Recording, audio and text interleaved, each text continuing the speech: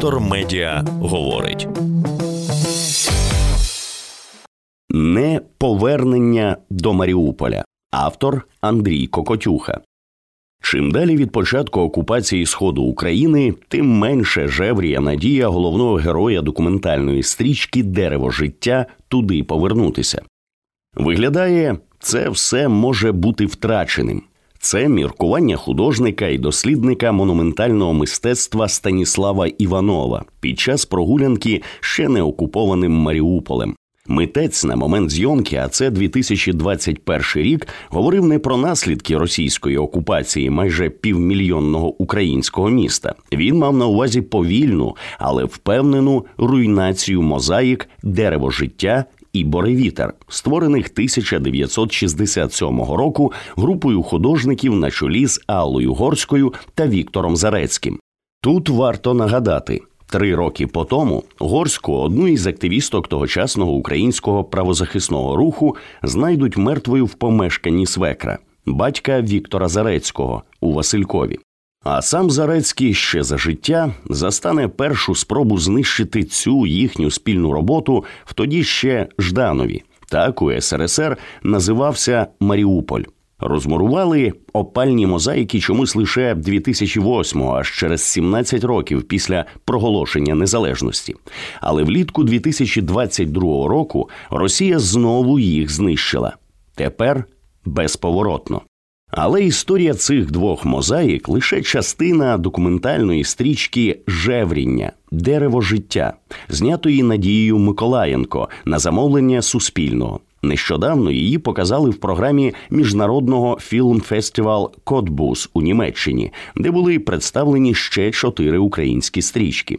І хоча представлення на міжнародних майданчиках важливе, у світлі останніх подій, прямо пов'язаних із російською агресією, фільм набуває іншого звучання, ніж коли автори тільки його задумали і почали роботу. Так виглядає, творців і головного героя-наратора наздогнало масштабне вторгнення. За структурою це монолог Сергія Іванова в кадрі та за кадром. Спершу він розповідає стислу історію кожної мозаїки, не лише названих вище. Пояснює складність роботи, якій митці приділяли по 14 годин на день. Дешифрує назви робіт, оповідає про особливості монументального мистецтва, його суголосність із практикованою в СРСР монументальною пропагандою та чому саме Маріуполь серед усіх індустріальних міст, тоді ще радянського Донбасу, став у свій час популярним для пропаганди майданчиком. Згодом бачимо вже розтрощений росіянами Маріуполь і чуємо історії про те, як Іванов виривався із блокованого міста. Знаний фотограф із проукраїнською позицією в окупації навряд чи вижив би. Нарешті він, сидячи за столиком кафе у Львові, робить для когось, напевне, болісний, але загалом очікуваний і логічний висновок. Якщо в нас тут збудується нове життя, сенсу повертатися в Маріуполь із кожним роком стає все менше і менше. Чим більше часу проходить, тим далі ми від рідного міста в ментальному сенсі. Почнемо від початку історії Сергія Іванова, яка водночас починає сюжет стрічки. Художник справедливо бідкається, що твори відомих, знаних, заслужених українських митців руйнуються разом з об'єктами, які вони за проєктом прикрашали та були їхніми візитівками. Це і готелі, ресторани, інші будівлі. Але ж наголос робиться не на тому, що всі ці забудови вже не використовуються за прямим чи непрямим призначенням і не реставруються, перетворюючись на будинки-привиди. Акцент робиться саме на втраті мистецьких робіт. Проте не говориться, яким чином зберегти мозаїки на стінах і фасадах, коли ці стіни і фасади вже своє відслужили. Реставрація споруд так чи так призвела б до повної або часткової втрати цієї спадщини. В Україні чомусь інакше не можна. І подальше знищення забудов разом із мозаїками є своєрідною сумною метафорою. Навіть те талановите і самобутнє, що створювалося в СРСР і було частиною СРСР, приречене на повільну або ж швидку руйнацію. Тут є певний переспів із документальним фільмом Корнія Грицюка «Євродонбас». Схожість не лише в тому, що його зйомки велися за рік до масштабного вторгнення, і група застала та зафільмувала ще неушкоджені міста, включно з Маріуполем. І не в висновках. Послідовне стирання землі донбаських міст вбиває перспективу бодай на якесь відродження і розвиток. Тож збережуться ті крихти, які вдалося вивести із-під бомб, та й то безвідносно до місця, яке вони репрезентують. Але й у тому, що повільна і невблаганна руйнація пам'яток регіону відбувалася не ще, а вже у 2020-2021 роках. Почала ж процес деіндустріалізація та, як не парадоксально, декомунізація.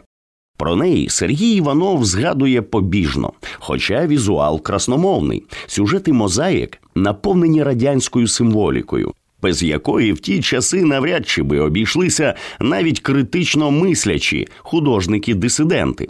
Герой фільму «Жевріння. Дерево життя» не запитує прямо, але питання висить у повітрі і недоговорене.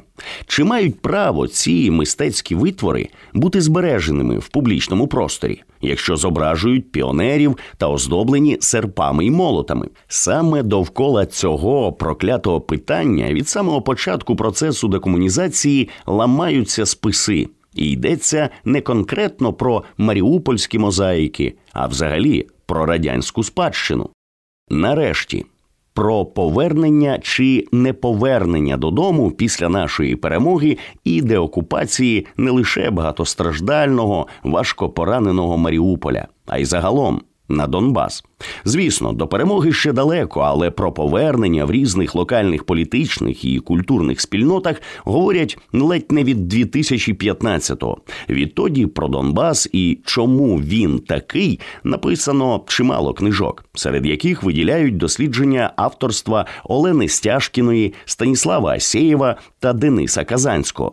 Проте Сергій Іванов, згадуючи про українське культурне життя Маріуполя, пояснює його феномен тим, що все те життя стало неможливим у Донецьку. І констатує, такого більше не буде через відсутність ґрунту.